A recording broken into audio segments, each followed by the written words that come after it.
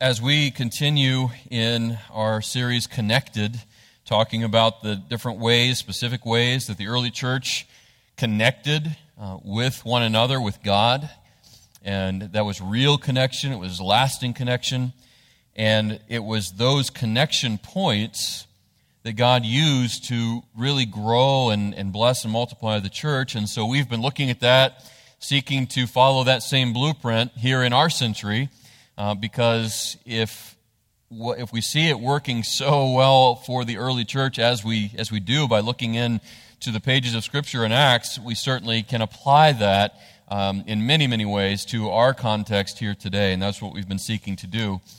And so as we continue in this series, we're still in Acts 2:42, and let me read that, and I'll highlight the area of connection that we're going to focus in on today. Acts 2:42 says, they devoted themselves to the apostles' teaching. We talked about that in our first week. To the fellowship, spent time focusing on that last week, and now the area of focus this week. To the breaking of bread, and to prayer. This isn't regular food, and it's not connected to the fellowship mentioned before that in the list, and like we talked about last week. This is not the fellowship dinners we are used to having together as a church, like we do from time to time.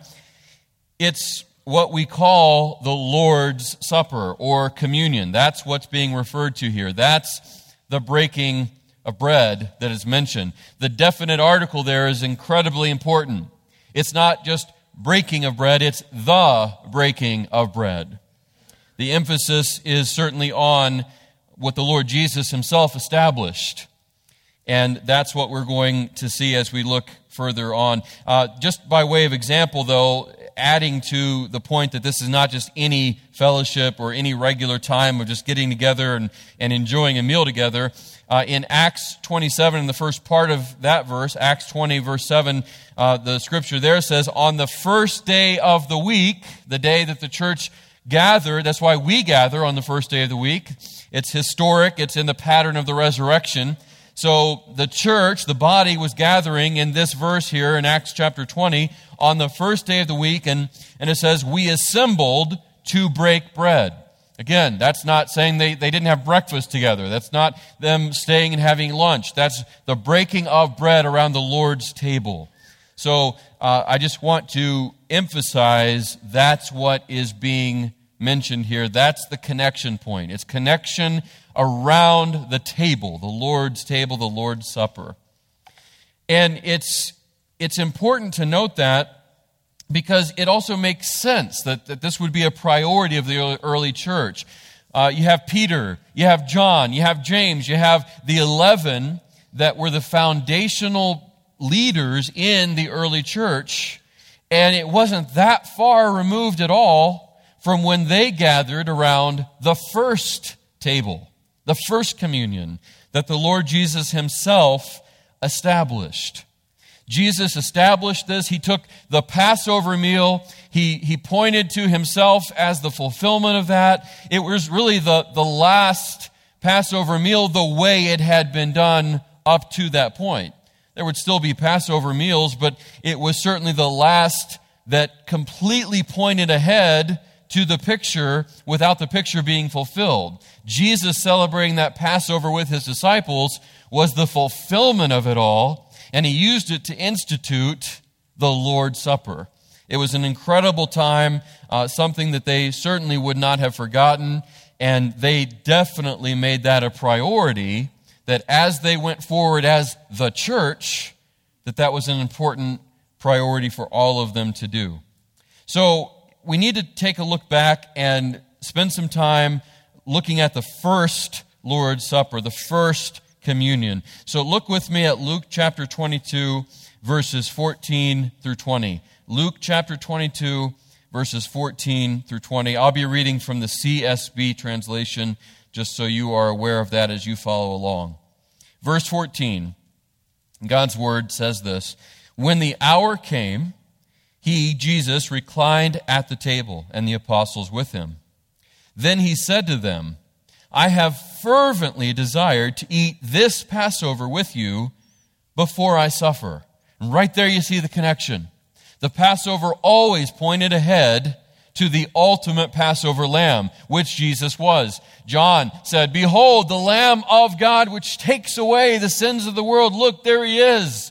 So all the Passovers from the very beginning in Exodus pointed ahead to Jesus as the Passover lamb. So here he is, the Passover lamb. He's eating this last Passover with his disciples before he goes to the cross to fulfill it, before he goes to shed his blood as the atoning lamb. An incredible connection there. Absolutely amazing. "I fervently desire to eat this Passover with you before I suffer. For I tell you," verse 16, "for I tell you, I will not eat it again until it is fulfilled in the kingdom of God." Then he took a cup, and after giving thanks, he said, "Take this and share it among yourselves. For I tell you, from now on I will not drink of the fruit of the vine until the kingdom of God comes." And he took bread, gave thanks, broke it, gave it to them, and said, "This is my body, which is given for you. Do this in remembrance of me." So, in other words, I'm going to set a precedent here. As I go to the cross and then beyond that, I want you to continue to observe what I am establishing here, and I want you to do it in remembrance of me. I want you to look back, and I want you to remember all that I did for you, all that I'm about to go and do. I want you to keep remembering. I want you to highlight it. I want you to focus on it.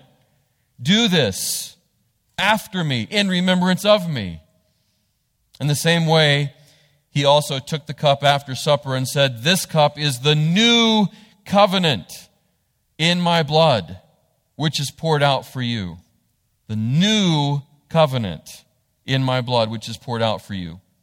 You can probably tell from the way I've emphasized that as I've read these things, but I just, in case you missed it, there are two very important things to focus on at the end of verse 19 and the end of verse 20. In remembrance of me, that's the first thing that's really important to focus on. And the fact that Jesus said, "This is the new covenant in my blood." In remembrance of me, at the end of verse 19, and the new covenant in my blood in verse 20. Two very important things that were significant, that were earth-shattering, life-changing things. Certainly would have been absolutely significant and monumental for the disciples and for the early church as they went forward.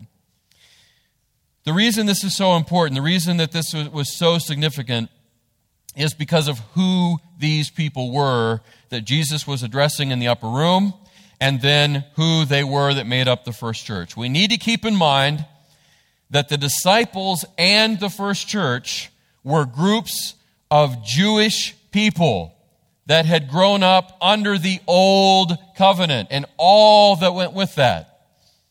So all the sacrificial systems, the priesthood, the Holy of Holies, all of that, the Day of Atonement, everything that went with the old covenant and the Mosaic law, that's what they knew. That's all they knew. That was their entire life. Everything they were, everything they knew, all they were about, their national identity, everything was under the old covenant and under the system of the law. And so, because of that, it would have been very, very natural and very easy for them to return to that system and to depend on it for their identity and acceptance by God, rather than depending on Jesus and the new covenant that he ushered in. And we know that was a struggle because the Apostle Paul, for example, spent so much time talking about that, right? Don't return to the law. You're under grace. Don't go back to the law and the way of living under the law. You're under grace. You're free from the law. He spent so much time talking about it. And it's with good reason. Because if they grew up, generation after generation after generation grew up under the old covenant and all that was, then of course that would be a struggle for them not to keep returning back to that, not to find roots there, not to find their identity there. Good thing we never struggle with anything like that, right? Wink, wink, wink. So, what did they need to remember? I mean, that's why Jesus, that's a big reason why he said, do this in remembrance of me. I need you to remember me and what I'm about to do that ushers in all that is going to be new, the new covenant. Life in the Spirit rather than life under the law. I want you to remember. Certainly, the disciples, the early church, they were not alone in the fact that they had short memories, that they find it hard to remember the important things. We all do. We find it all of us, hard to remember the important things, don't we? The things that really matter, the things that we should remember, that should drive our lives. We find it hard to remember those things. We have short memories indeed, especially, and unfortunately, when it comes to God and all the things He's done for us. You look at Israel, all through the Old Testament, they would forget constantly all that God had done for them. Like the children of Israel in Exodus. You know, they went through the Red Sea. Miracle, they're all alive. The sea comes back and crashes over Pharaoh and his army. No more Pharaoh, no more army chasing them. God did that, and they marvel at it. And then not too long after, they're saying, you just brought us out to the wilderness to kill us. Where's the food? Where's the water? We were better to be back in Egypt as slaves. And on that went all through their history. You know, they forget God. God brings judgment into their life. They cry out to God. He rescues them. And then it's, okay, what are you going to do for me now? In the New Testament, Jesus sees that all the time. He feeds the 5,000. Wow, this is great. Time goes by, not very much time at all. And then it's, okay, what are you going to do for us now? Show us a sign, and we'll believe in you. And Jesus, you know, he had to just shake his head and oy vey, you know. But we're not really that much different at all. We pray, God help me, God give me, God provide for me. He does. We praise Him. We go along a week, maybe if we're lucky a week. Okay, God, what are you going to do for me now? Where are you? Why have you forsaken me? So the question is, okay, they're supposed to remember the Lord's Supper that Jesus Himself instituted, centered around remembering Him. So the question is, what did they, the disciples, the early church there in Acts that was devoted to the breaking of bread, what did they need to remember?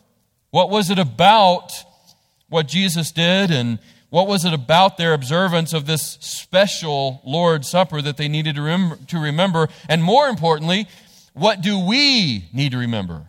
What do we need to remember? It's actually the same thing. Here's why this is so relevant. Because what the early church needed to remember in their context is what we need to remember in ours. It's this: only Jesus can provide the complete cleansing we all need. Only Jesus can provide the complete cleansing we all need. He is the perfect purifier that God promised to provide. All the way back in Genesis 3:15, He promised there would be a provision for all that Adam and Eve wrecked and the ruin that came in. And all through the Bible, all through the pages of the Old Testament, it's picturing, it's pointing. There's going to be a provision. There's going to be a provision. There will be a perfect purification. It will be provided. It's going to happen. It's going to come. Jesus is that promise kept, the perfect purifier that God promised to provide. Here's how we know that. Hebrews chapter 9. I'd like for you to look at that with me. Hebrews chapter 9. We'll look at verses 1 through 15. I'll be reading from the NLT, so it likely will sound different in some places from what you have. If you have a digital copy of God's Word through an app, YouVersion or something, you can just bring up the NLT. But I chose this translation for the next two passages just because of how crystal clear it brings out what is being said and what should be emphasized. It really grabs the intention of the author and all that was trying to be expressed there in a very, very pointed, unmistakable way. So Hebrews 9, 1 through 15 from the NLT, God's Word says this: that first covenant, or the old covenant, that first covenant between God and Israel had regulations for worship and a place of worship here on earth. There were two rooms in that tabernacle. In the first room were a lampstand, a table, and sacred loaves of bread on the table. This room was called the holy place. Then there was a curtain, and behind the curtain was the second room called the most holy place. In that room were a gold incense altar and a wooden chest called the Ark of the Covenant, which was covered with gold on all sides. Inside the ark were a gold jar containing manna, Aaron's staff that sprouted leaves, and the stone tablets of the covenant. Verse 5, above the ark were the cherubim of divine glory, whose wings stretched out over the ark's cover, the place of atonement. But we cannot explain these things in detail now. Verse 6, when these things were all in place, the priests regularly entered the first room as they performed their religious duties. Verse 7, but only the high priest ever entered the most holy place. That's where God's presence actually came down and dwelt. It actually occupied that place. But only the high priest ever entered the most holy place, and don't miss this, and only once a year at the Day of Atonement. And he always offered blood for his own sins and for the sins of the people, or for the sins the people had committed in ignorance. Verse 8, by these regulations, so all those regulations attached to all of this under the old covenant, by these regulations the Holy Spirit revealed that the entrance to the most holy place was not freely open as long as the tabernacle and the system it represented were still in use. So that old covenant and the old system, it was a constant barrier. It maintained a barrier between God and his people. Verse 9. This is an illustration pointing to the present time. And that's the time in which this was written. That's the author saying, at the time of this writing, where you are, where we're living, how we're living right now, all of that was an illustration pointing to this present time. For the gifts and sacrifices that the priests offer, because at the time of this writing in Hebrews, the priesthood, the sacrificial system, it was all still happening. Even though Jesus came, even though he died, even though the curtain split in two, the temple had not been destroyed yet. And so all of those things were still happening, and they were completely empty and unnecessary. And that's what the author of Hebrews here is trying to point out. He's writing to, imagine this, Jewish Christians. That's why it's called Hebrews, letter to the Hebrews. And he's trying to emphasize to them, don't look to the law. Don't depend on the old covenant system. It's done. It's been fulfilled. Look to Jesus. That's why he's saying all of this. For that, verse 9 still, this is an illustration pointing to the present time for the gifts and sacrifices that the priests offer at this time, present tense, are not able to cleanse the consciences of the people who bring them. For that old system deals only with food and drink and various cleansing ceremonies, physical regulations that were in effect only until a better system could be established. I mean, it can't get any more plain than that, right? Then, having said that and pointed out the emptiness of all of that, he points to the fulfillment of it all. He points to the fact that Jesus is the perfect purifier. Verse 11. So, Christ has now become the high priest over all the good things that have come. He has entered that greater, more perfect tabernacle in heaven, which was not made by human hands and is not part of this created world. Side note, the earthly tabernacle that Moses was commanded to construct, the reason that it had such precise detail, the blueprints that he was given, were from the pure, the perfect, the original tabernacle in heaven. It was everything Moses had to make the earthly tabernacle was a copy of the one in heaven. Think about that for a while. Mind-blowing. Incredible. So, he entered that more perfect tabernacle in heaven, not made by human hands, not part of this created world. Verse 12, with his own blood, not the blood of goats and calves. He entered the most holy place, the heavenly most holy place, once for all time. Once for all time. And secured our redemption. That includes you and me today. All who come to Christ. Secured our redemption forever. In verse 13, under the old system, the blood of goats and bulls and the ashes of a heifer could cleanse people's bodies from ceremonial impurity. But that's as far as it went.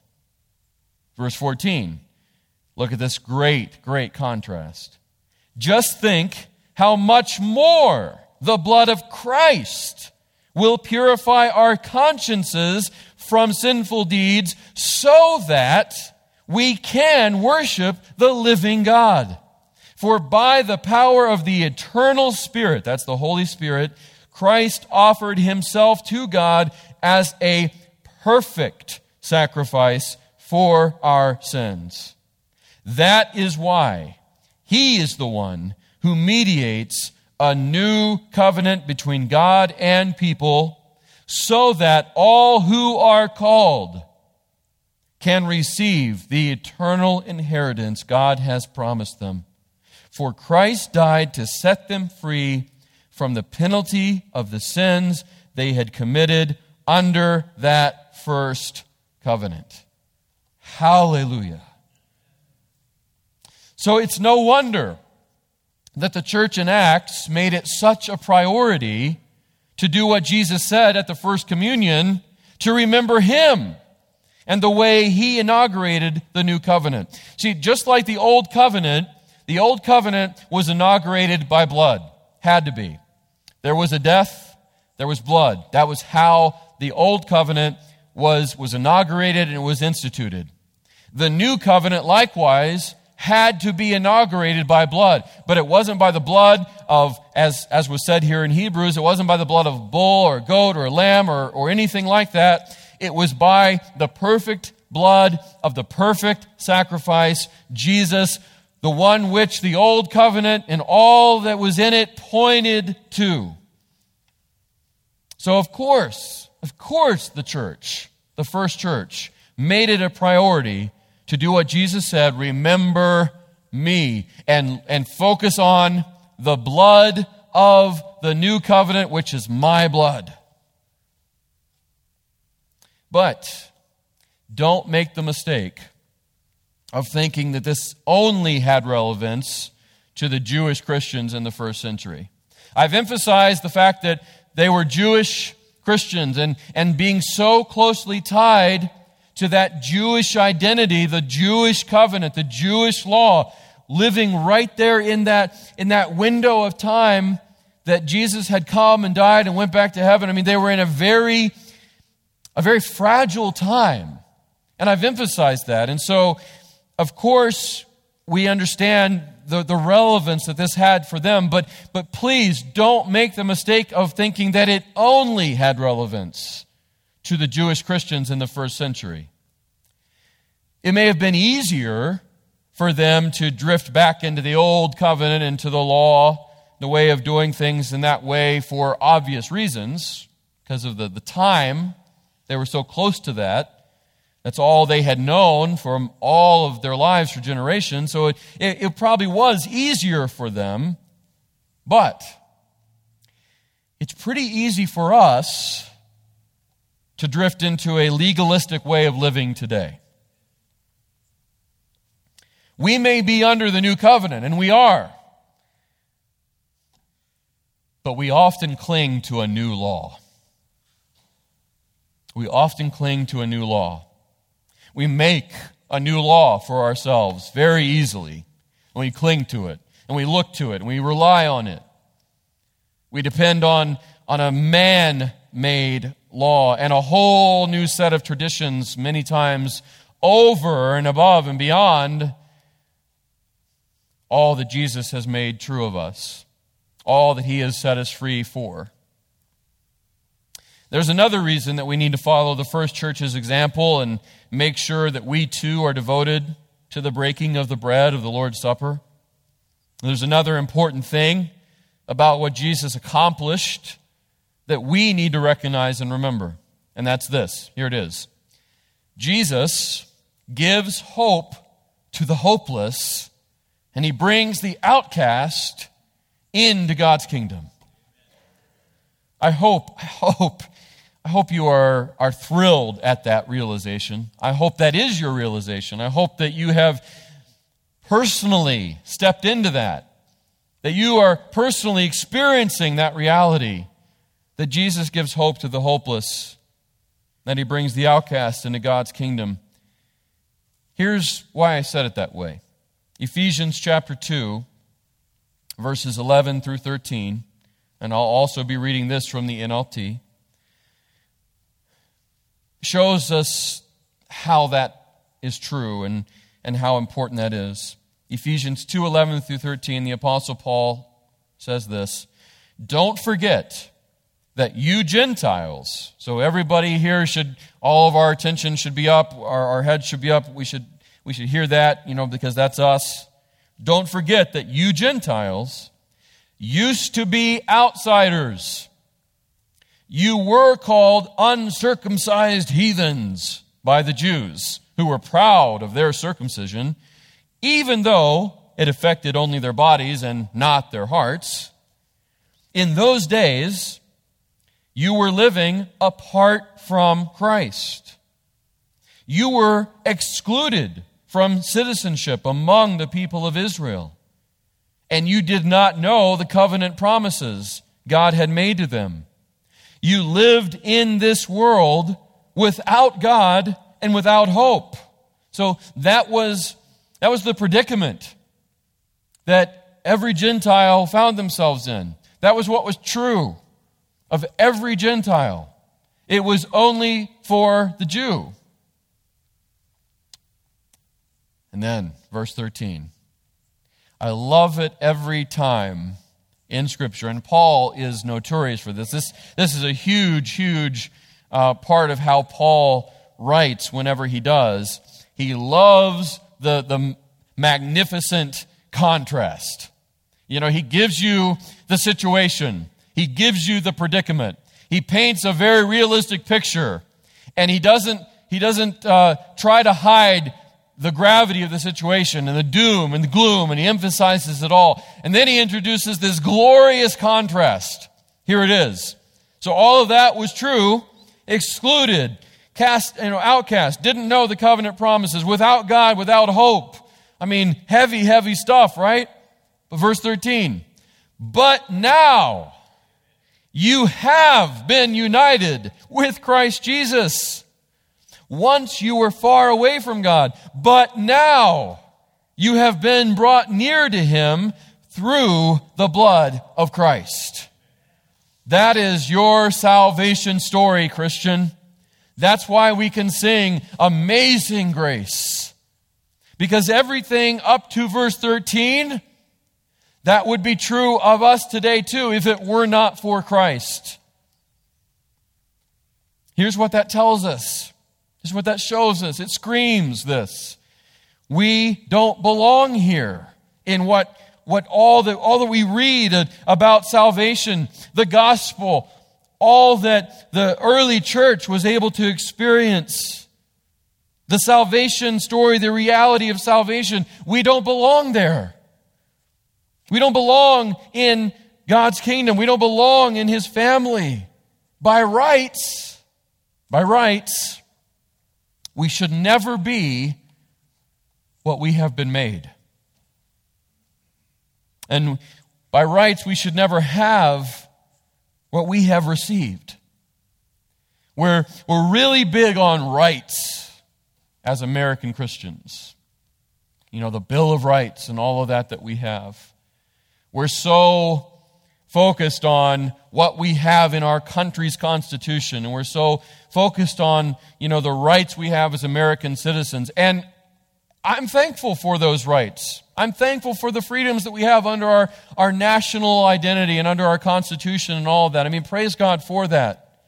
But don't make the grave mistake of applying what we have as a country to how it should be as a Christian citizen in the kingdom of God. We don't have any rights as Christians except for judgment. That's all that is ours by rights. Everything we know and have as a Christian, it's not by right, it's by grace.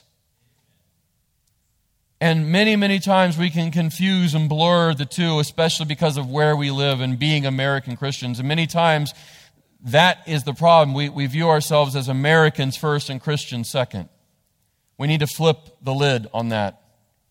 We need to be Christians first, citizens of the kingdom of heaven first, that happen to live in America. That's how it should be.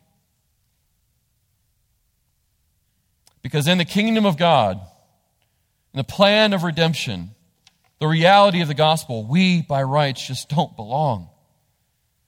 And we never, ever should be able to take hold of what we've been able to take hold of. It's all by free grace that Jesus paid with His life to provide. See, the grace that we have, it's free. It's free grace. Hallelujah. But that doesn't mean that it didn't cost someone something.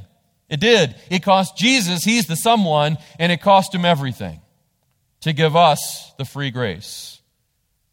Jesus paid with His life to provide it. And that's what we remember at this table. And that's what we need to remember every moment of our lives.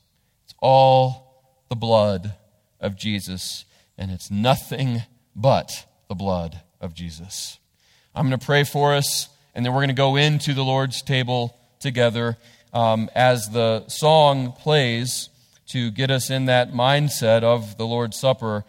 Gentlemen, you can come on down to the table as the song plays soon as I pray. Lord Jesus, you gave your life to give us life. The grace that we have, it is amazing, it is astounding, and it is free to us. We could never earn it, we could never deserve it, but it's only free to us because you paid for it. And you paid for it with your life. You paid for it with your blood, the perfect blood that instituted, inaugurated an eternal and new covenant. Thank you. I pray as we seek to focus on and remember what you did for us, we now apply your word. We follow in the pattern of the early church, and we do remember. We look back and we remember you. We remember you, O Lord. We remember your cross, your sacrifice. We remember your perfect blood that didn't just cleanse us from sin, but brought us into and under a new covenant of grace. But may we do more than just take a cup of juice and a wafer. May we take this out with us and indeed proclaim your death, your life, until you come. We thank you and we praise you, all in your name, Lord Jesus. Amen.